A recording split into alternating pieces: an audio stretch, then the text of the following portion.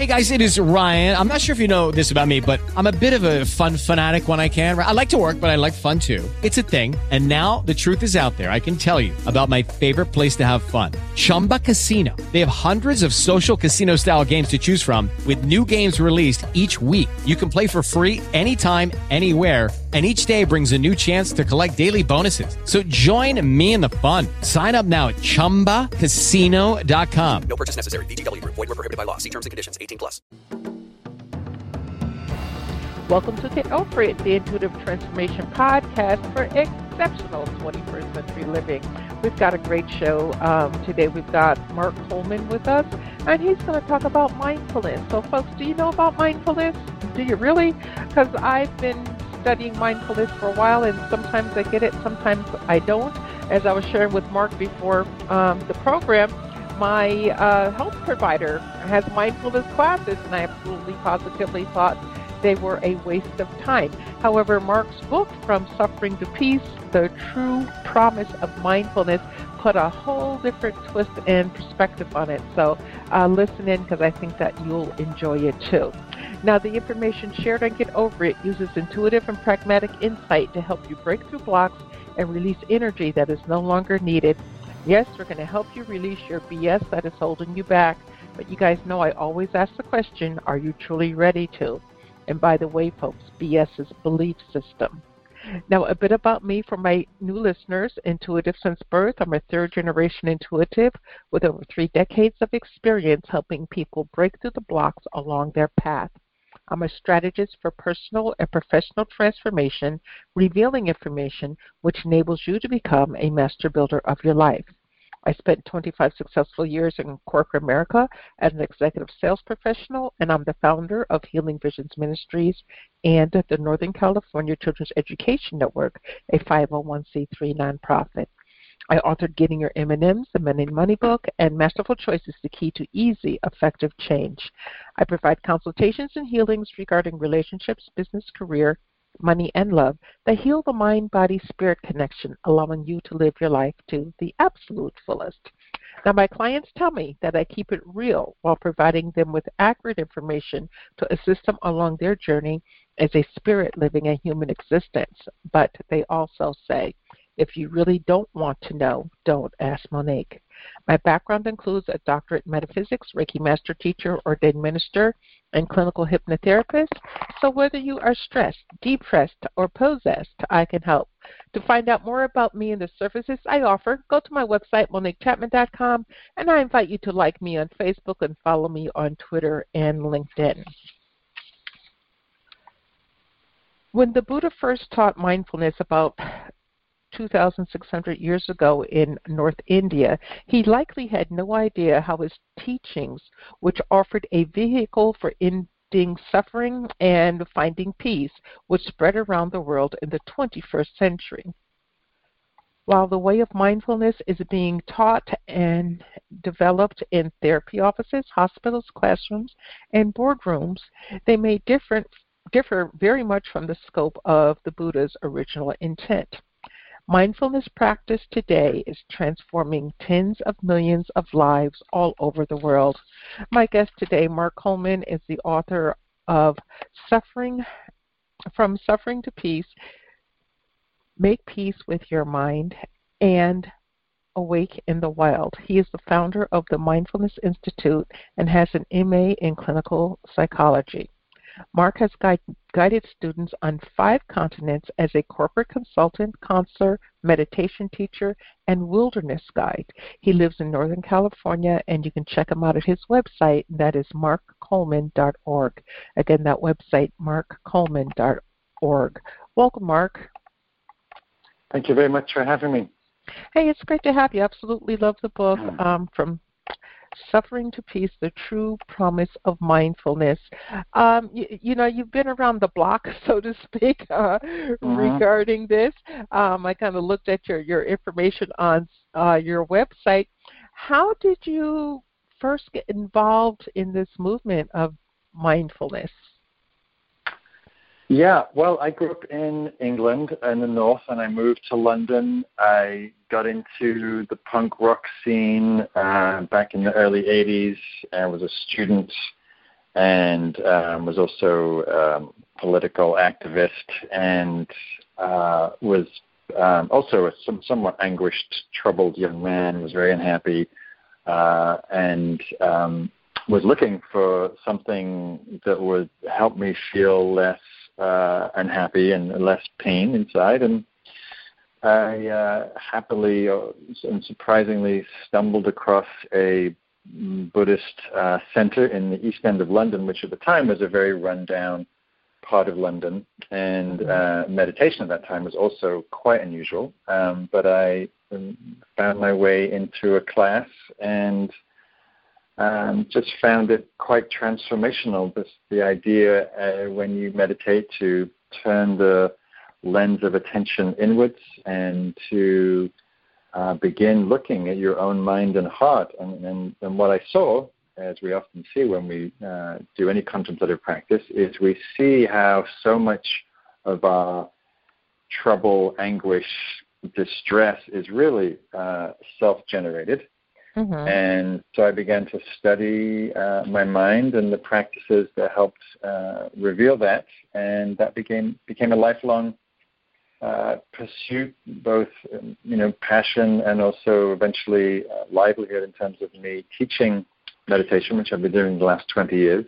Mm-hmm. And that journey took me to study in Europe and later to study with teachers in Asia, and then more last couple of decades in the United States. And so I look back fondly at those times of, coming across these practices of mindfulness and loving kindness that really can help transform the mind and heart. Okay. Well, you said you've been teaching, meditation and this basic practice of mindfulness for, about 20 years now. How did you get started in the first place? So many people say, I can't meditate, or they don't want to take the time. How did you get started? And what words would you have to someone that may be interested in starting? Yeah. Well, it's funny. I get asked this a lot, and people, I'm sitting on a plane or somewhere, and they say, what do you do? And I say, I teach meditation. The first response is, I couldn't possibly do that. I think too much. I worry too much. I'm stressed. And I say, well, that's exactly why you would undertake a practice, because, most of us are in not dissimilar conditions, think a lot, distressed, anxious.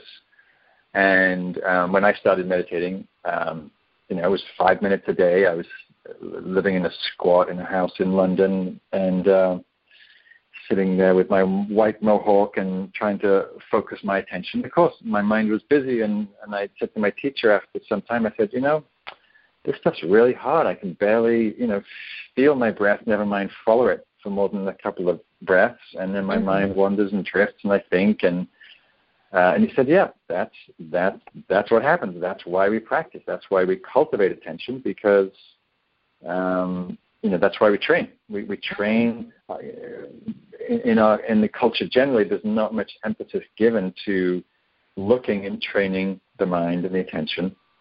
There's a lot of attention given to working out the body and training the body, but not much to the mind. And so I started very humbly 5 minutes a day, and then over time got more familiar with it.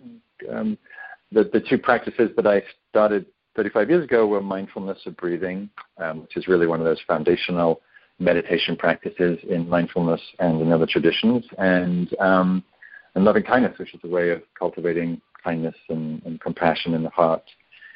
And they've really been my bedrock practices for the past few decades, and now also form the basis for my teaching. Mm. Well, we definitely need some of your loving kindness out here in the world today. Why don't you tell us a bit about your book, From Suffering to Peace, and what inspired you to birth it out into the world? Sure.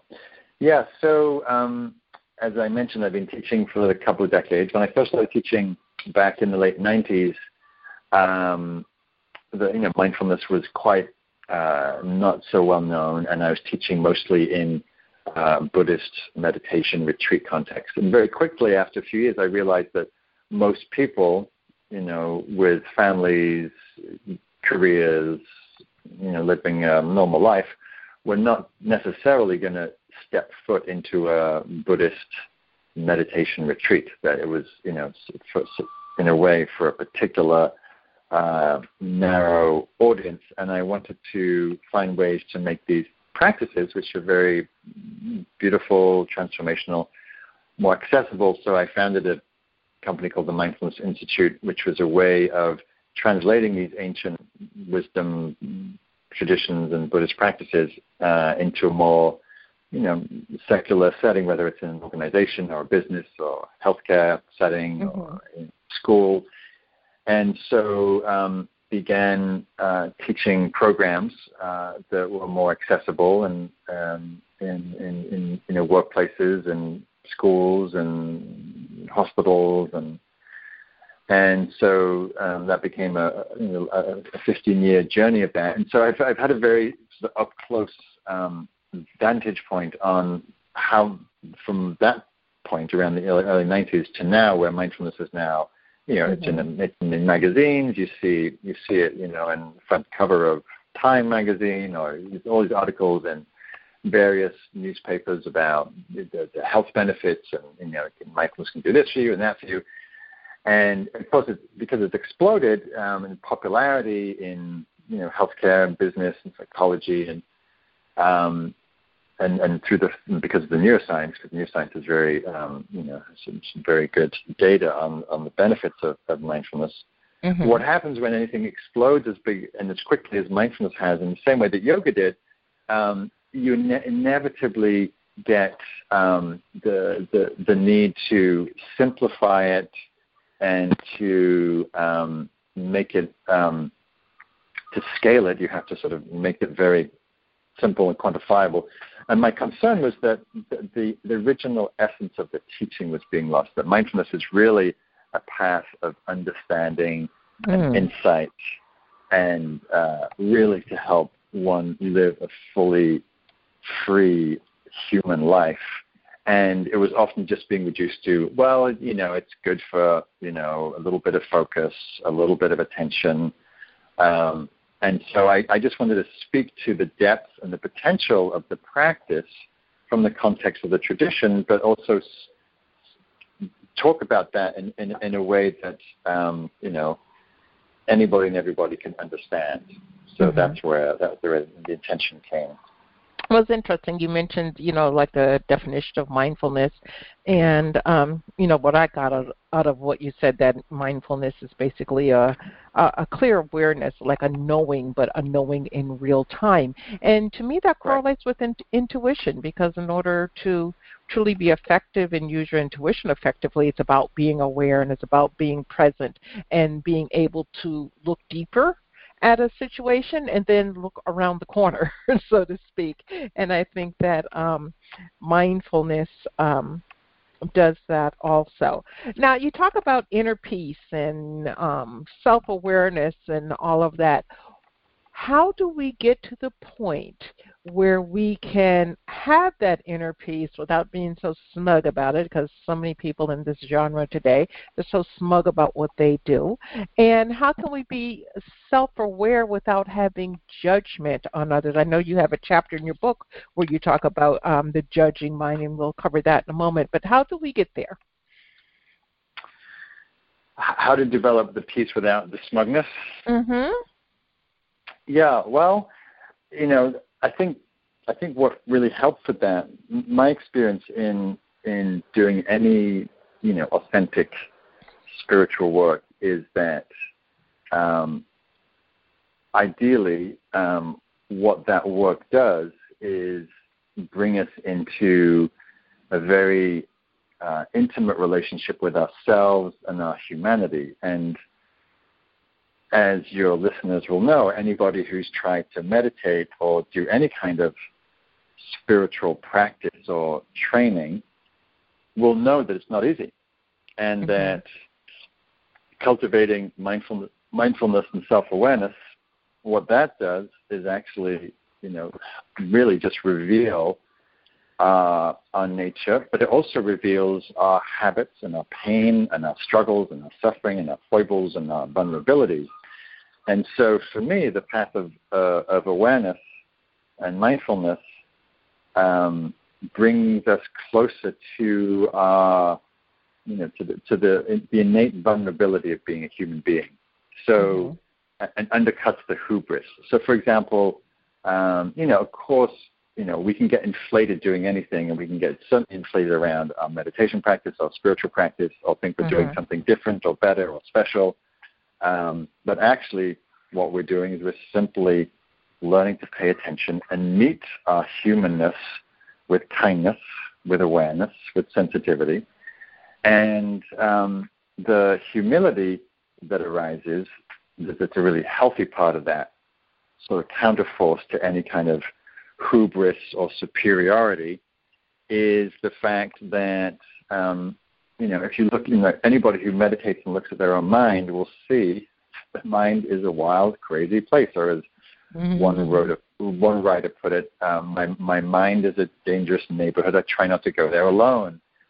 So if we're, if we're honest with ourselves, we'll see, that we're human and, with a mind and a body, and we're subject to all kinds of vulnerabilities like loss and change and aging. And so for me, all of that awareness and sensitivity creates a sense of humility, creates a sense of knowing and sensing our vulnerability, which undercuts any kind of hubris or superiority. That makes sense. It makes sense. When did we, or how did we get to the point where we, as a society, felt that it was okay not to be human, not to show the human foibles, and, not to be perfect? I was raised in a household where, you had to be perfect and everything had to be just right. And that led to some very interesting conversations growing up and interactions. Right. But as a society, there are so many people that I work with on a daily basis. They're struggling with the idea they have to be perfect according to some external standard as opposed to being perfectly who they are. Right.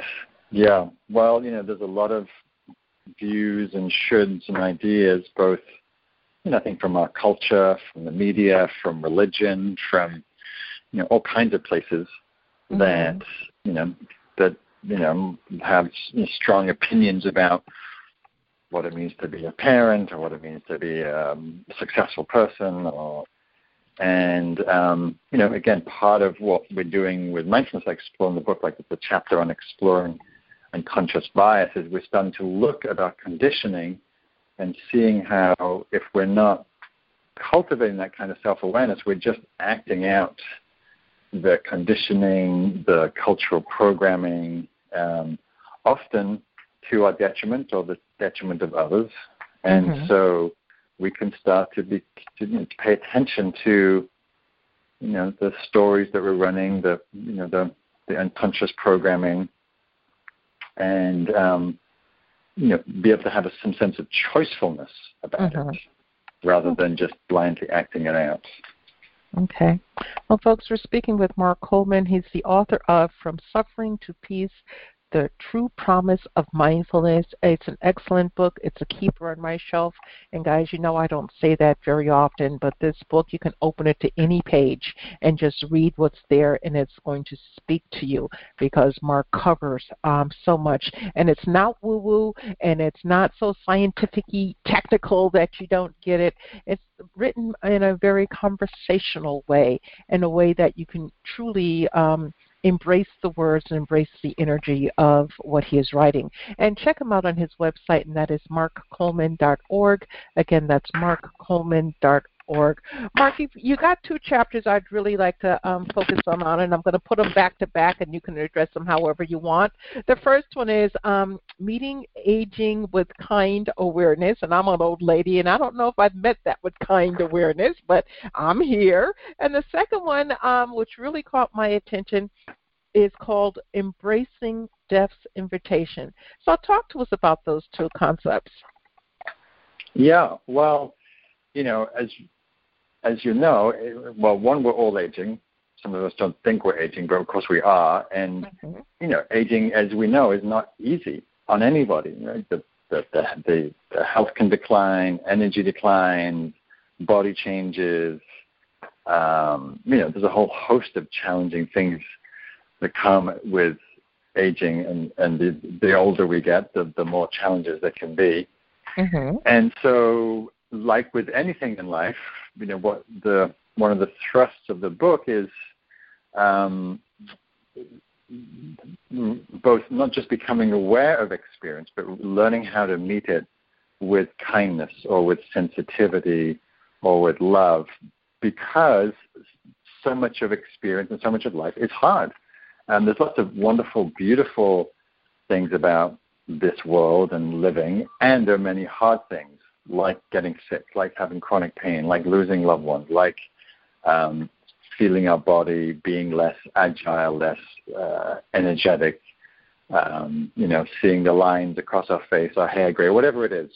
Mm-hmm. And so the practice is one not just of bringing awareness to experience, but holding it with kindness, because really the only appropriate response to these many layers of the vulnerability of being human is to meet it with compassion, to meet it with kindness, because the attitude, and I talk a lot in the book about attitude, because how we meet experience really determines whether that experience becomes suffering or not.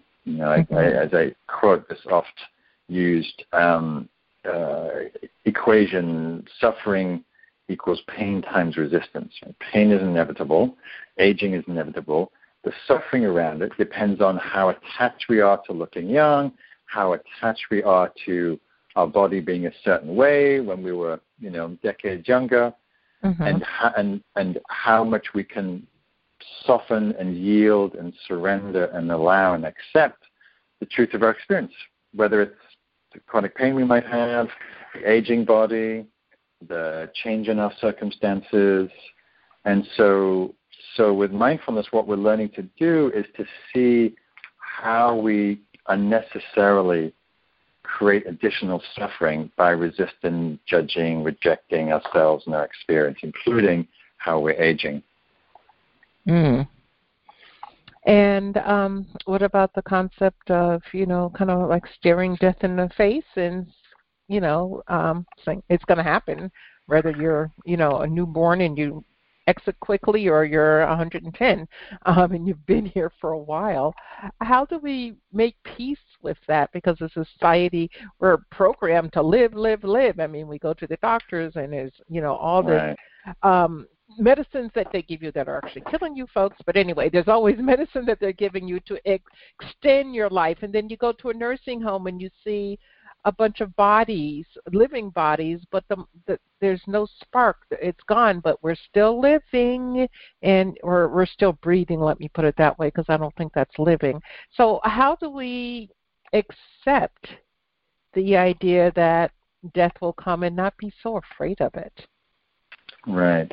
Yeah, and of course, as a human being, this is one of the hardest, most challenging parts of living is, knowing, we all know, we're one of the few species that's aware of our mortality. We know that the inevitability is certain, the timing is uncertain, and so we live with a certain kind of vulnerability, a certain kind of insecurity. Mm-hmm. And where mindfulness can be effective, what I find interesting about the explosion of mindfulness is it's, billed as this panacea for life and our problems. And actually, what mindfulness really is it's a tool for helping us turn towards and actually meet the truth of our experience. And we know one of those truths is that we age and we get sick and we die at some point. It happens to everybody. Hello, it is Ryan, and I was on a flight the other day playing one of my favorite social spin slot games on ChumbaCasino.com. I looked over at the person sitting next to me, and you know what they were doing? They were also playing Chumba Casino. Coincidence? I think not. Everybody's loving having fun with it. Chumba Casino is home to hundreds of casino-style games that you can play for free anytime, anywhere, even at 30,000 feet. So sign up now at ChumbaCasino.com to claim your free welcome bonus. That's ChumbaCasino.com and live the Chumba life. No purchase necessary. VGW. Void where prohibited by law. See terms and conditions. 18+. With the Lucky Land Slots, you can get lucky just about anywhere. This is your captain speaking. We've got clear runway and the weather's fine, but we're just going to circle up here a while and get lucky. No, nothing like that. It's just these cash prizes add up quick. So I suggest you sit back, keep your tray table upright, and start getting lucky. Play for free at LuckyLandSlots.com. Are you feeling lucky? No purchase necessary. Void where prohibited by law. 18+ terms and conditions apply. See website for details. And if we are busy running, avoiding, hating, resisting that, guess what? When that time comes, whether it's ourselves or a loved one, we're going to suffer more because we haven't really prepared. We've been denying and running and resisting. And, mindfulness practice, awareness practice teaches us to train to meet whatever's here with as much understanding, kindness as we can bring. And, of course, sometimes, what we're being aware of is our fear, or what we're aware of is our resistance or our denial. And that awareness can then help illuminate, okay, so here I am, I'm busy pretending that that's not going to happen. Well, let me inquire as to how that's going to serve me, because we know that denial doesn't serve us. There's a great line that I quote in the book. It says, by running away from suffering, we run towards it. By running away from suffering, we run towards it. So, nobody wants to die. Nobody wants to get old or sick. By running away from that reality, we run towards it, in that we're not preparing ourselves well for that eventuality. Whereas turning towards it with awareness, with kindness, it actually allows us to not be so surprised or so angry or so unprepared. Often meditation in the Buddhist tradition is considered a preparation for death, a preparation for the ultimate unknown. And so, we can develop that skill if by training, by turning our attention in that way. Not easy, but easier and less suffering than running away.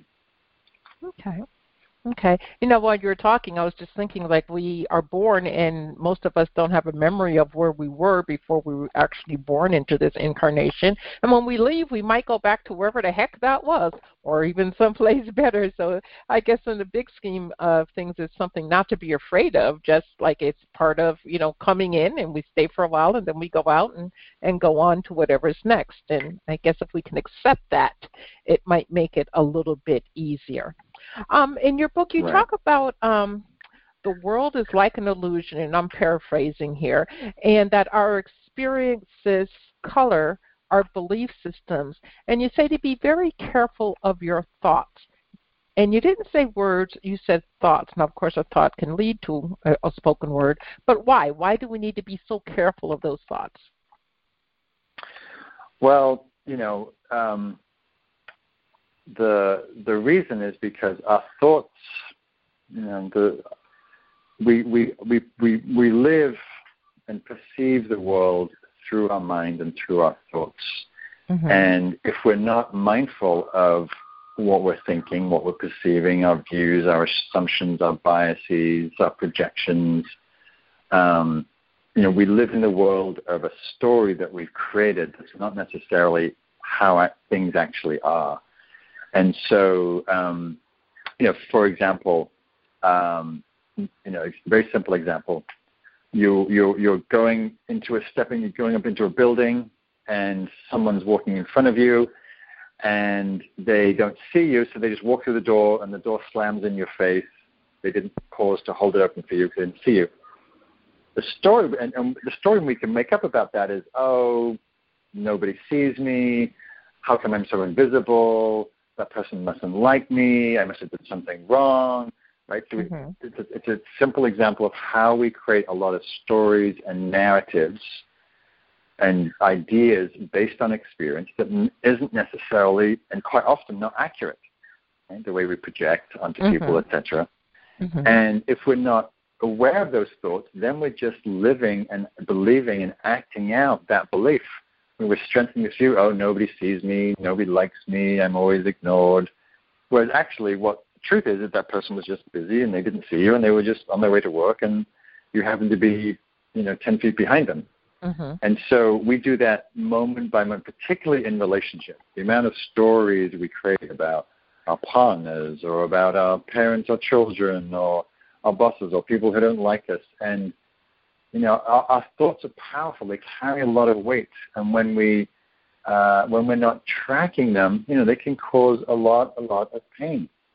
And so with mindfulness, we can bring some self-awareness to that and see stories, ideas. And of course, as you mentioned earlier, one of the things that I focus on a lot in my teaching is, and that was the theme of my last book, Make Peace with Your Mind, is bringing mindfulness to your judging, critical, self-hating thoughts, which are usually also very powerful, usually inaccurate, and certainly mostly not helpful. But if we're not aware of them, they just have a lot of power and they keep chirping on. And we believe the stories that we're not lovable, we're not likable, we're stupid or unworthy. And those kind of thoughts create depression, they create sadness, they create, you know, really difficult states of mind and heart. So with awareness, we can see them, look at them, inquire into them, and see that they're not necessarily true, that they, you know, are there for a certain reason, probably because of our conditioning. The stories that, you know, we were told that we believed as a child, for example, and we are able to actually unhook from them in certain ways. So that in that way, mindfulness becomes very freeing. Offers that potential anyway. Okay.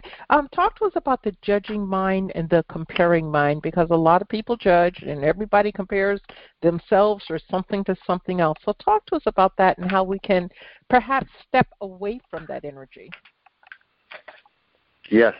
So the judging mind is as I was saying, is a powerful force.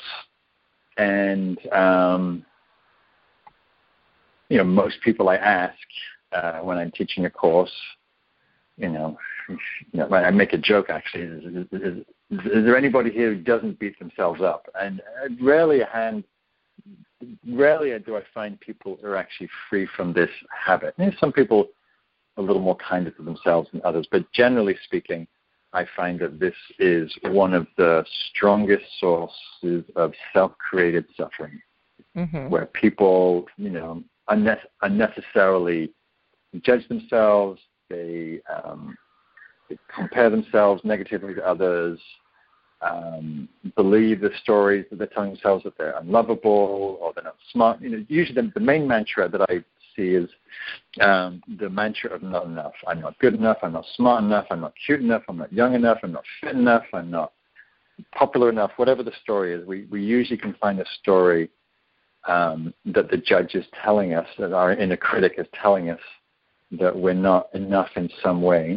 And when we believe that, of course, we feel miserable, because who you know, taking that story in of not being good enough, and that inevitably makes you feel bad, sad, etc. And what's true is that it's just a point of view, and this is one of the things that I try and train my students is to understand. The inner critic is just a perspective, a point of view. You know, for example, the common example, maybe you're getting a performance review at work. Your boss has 19 things positively to say about you, one negative thing. You go away from that meeting. What do we remember? We remember that one negative thing, because we have inbuilt negativity bias. The critic highlights and focuses very negatively on the fault, the problem, deficiency, and then believes that story. And if we believe that story, it's a very distorted perspective. And so with mindfulness, we can get to be mindful of these thoughts, these thinking processes, and learn to either see them, recognize them, unhook from them, inquire into them, see that they're not true, see that they're a perspective and a point of view, and let them go. Okay. And that leads me, we're talking about letting go, that leads me to chapter 17 in your book, which I paid a lot of attention to, freedom from attachment. First of all, why do we attach, and what can we do about it? And how do we let go? Yeah, well, part of our human nature is, yes, we get attached to things, and we get attached to all kinds of things. We get attached to, going on a early conversation, we get attached to our views. You look at the world, the world is, at loggerheads with each other because we're attached to certain views, whatever side of the political or religious spectrum you're on. Mm-hmm. We get attached to pleasure, right? We all like to feel pleasure, and we don't like to feel pain. So we get very attached to pleasurable experiences, which is very natural, very human, but causes a lot of suffering. For example, we get attached to a pleasurable experience, whether it's a sunset or the relationship being a certain way or a certain kind of food or a drink or whatever.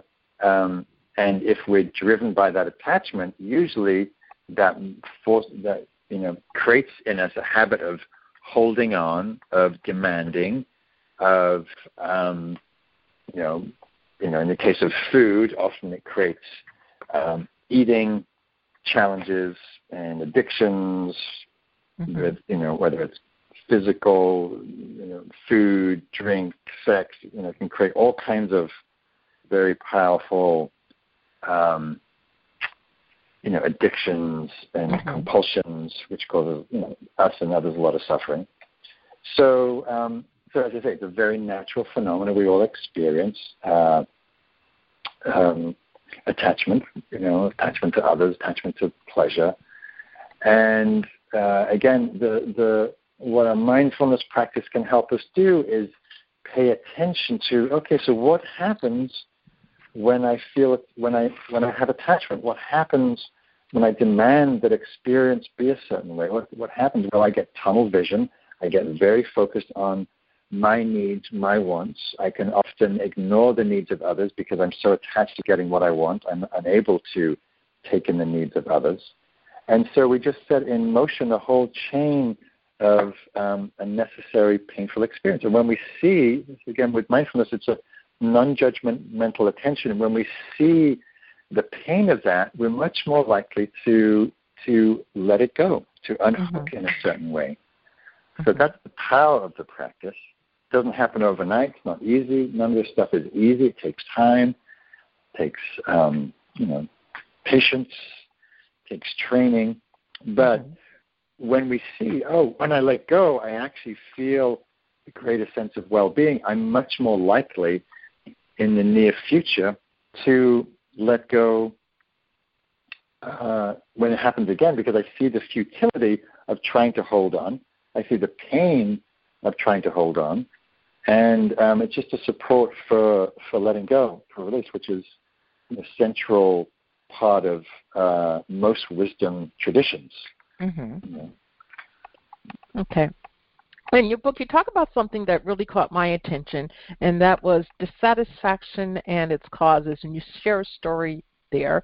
But I want to kind of add my story to this. Not too long ago, I gave my husband a 70th birthday party at a very swanky restaurant. Cost a crap load of money, but he was worth it. And we arrived, we had a private room, and when we arrived, the room was absolutely positively dirty. It was set up beautifully. Okay, but you could look at the counters along the windows and see that it had like a half inch of dust on it. There was food still on the floor from the last people that were there and having their wonderful experience, and the room smelled like old sweat socks. And I was extremely dissatisfied, so much to the point I went off on everybody. And then my sister was calming me, or trying to calm me down, I should say, because she said they'll spit in your food or they'll drop your food on the floor and you'll get crappy food. I finally I just had to shut up, because if not, things wouldn't have been pretty for anybody. But I was extremely dissatisfied, and I put on the game face and, made it a pleasant evening. But even to this moment, and this was months ago, I'm still dissatisfied. So how do you get past the dissatisfaction? Yeah. Well, sorry to hear about that experience. It sounds like not what you expected. And of course, this is partly where dissatisfaction arises. We have expectations, natural expectations. You're paying money for a venue. You want it to be a certain standard. And again, all these things are very natural. And to the extent that we are expecting life, in this case the venue, to conform to our expectations or demands or attachments, then to the extent it doesn't meet those, we might experience some stress, anguish, reactivity, in which case you did. Again, quite natural and human. And again, this is where the mindfulness practice is really a wisdom practice. It's helping us both, pay attention to our in this case, desires for, the event to go a certain way. And we also know and trust that life may happily conform to your needs, and it may not. I mean, so often, right? So often we have, this is a perfect example. You have a desire to have a beautiful experience for your husband, and then life happens, right? Maybe, I lead a lot of my meditation retreats in nature.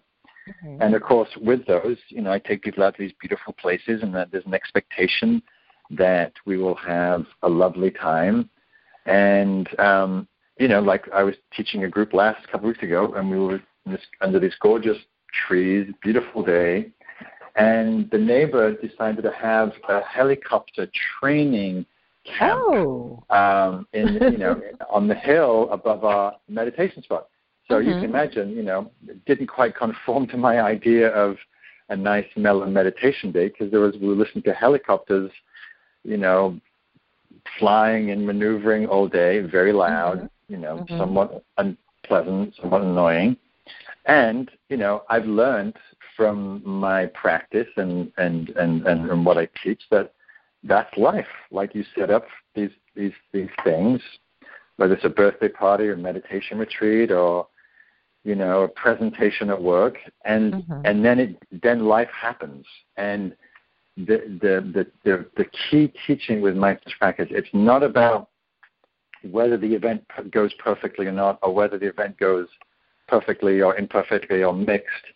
The suffering is in how we relate to it. So I could have been miserable with the helicopters for ruining my day or ruining my student's day, or I could just go, well, life happens, and it's not what I want, it's not what I choose, but here it is.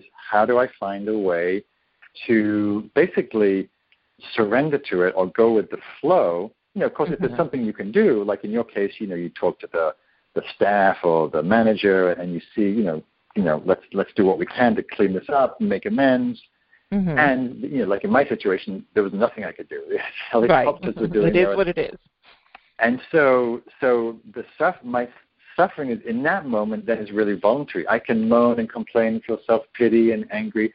Or I can just go, okay, now we're going to be mindful of sound. Now we're going to work with seeing our attachments to peaceful, quiet nature setting. And that becomes a great tool for growth rather than a problem that we wish was different. Okay. And so you just adjust. Yeah, you just adjust to what is there. Okay, so talk to us. And at the same time, you're adjusting, but you're also acknowledging that you're still upset or sad or frustrated. It's not like that all goes out the window. You can still feel all that. I was still wishing it was a nice, calm, quiet day for my students, because that's much preferable. And I'm okay with it not being like that, because I know that's not actually in my control. Exactly.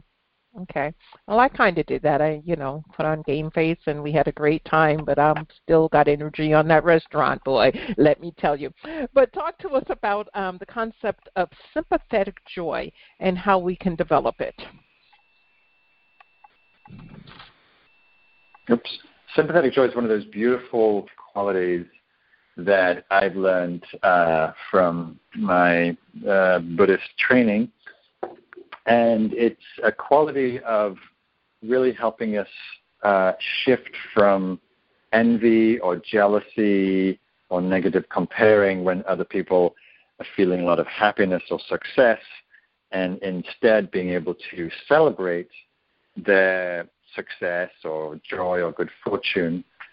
And so the practice of the meditation is really a reflection on, so you call someone to mind, someone who's happy, doing well, successful in their work or their personal life, and you simply let yourself feel their happiness and reflect and repeat the phrases, wishes, may your happiness and success continue, may your joy flourish, I'm happy for your happiness. So you're basically acknowledging someone's happiness and in a way celebrating it.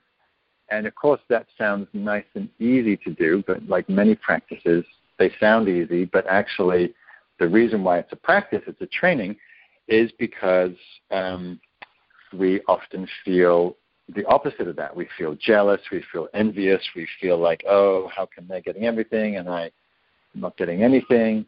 And so it's a way of trying to shift that normal reactive state into something more generous and benevolent. And the logic behind this is a phrase that I quote from the Dalai Lama, who said, if you want to, this quality of appreciative joy, appreciating the happiness of others, improves your chances of happiness by 7 billion to 1. In that, there are many people we know, strangers, loved ones, who are, always going through some period of joy, happiness, success, good fortune. Mm-hmm. And so the more that we can access that quality, the more that we actually also feel the joy and happiness with them. Okay. So when we go to markcoleman.org, what are we going to find there? So at markcoleman.org, you will find information about me and my books. I lead a lot of meditation retreats and nature-based meditation retreats all over, mostly North America. And I also run mindfulness teacher trainings where I train teachers how to teach these beautiful practices. I lead meditation and nature teacher trainings where I train people how to guide my nature-based meditation work, and all kinds of other things, books, poetry, and other resources. So check it out. Okay, please do. And folks, he's actually accepting right now applications to the Awaken in the Wild Meditation in Nature teacher training. So if what Mark has spoken about today speaks to you and you want to delve in further and perhaps become a teacher, definitely check that out. And you can find that information on his website. And again, that is markcoleman.org. Mark, thanks so much for being with me today. I really appreciate you and what you've offered to myself and to the audience. What pearl of wisdom would you like to leave the audience with today? Yeah, so I would like to leave people with the understanding that awareness is always accessible. It's the nature of our mind, and we can cultivate this quality of mindful attention simply by tuning and noticing and being present to what's happening, and we can also cultivate it through training and practice as a way to find peace in whatever circumstance we're feeling. Okay, thank you. Very well said. Well, thank you to Mark, and thank you to the audience for being with me tonight as we collectively get over it and go from suffering to peace. The divine in me honors the divine in you, and I truly appreciate your time and attention. And folks, when you're ready to raise your vibration, give me a call. The intuitive consultations that I offer, 30 minutes or longer, are offered at a 10% discount if you mention the podcast. Love yourself enough to make an investment in yourself. Make that call, 888-240-6057. And remember, the most important choice that you can make is what you choose to make important. Consider making the masterful choice of being mindful. Abundant blessings, light and love to all. Namaste.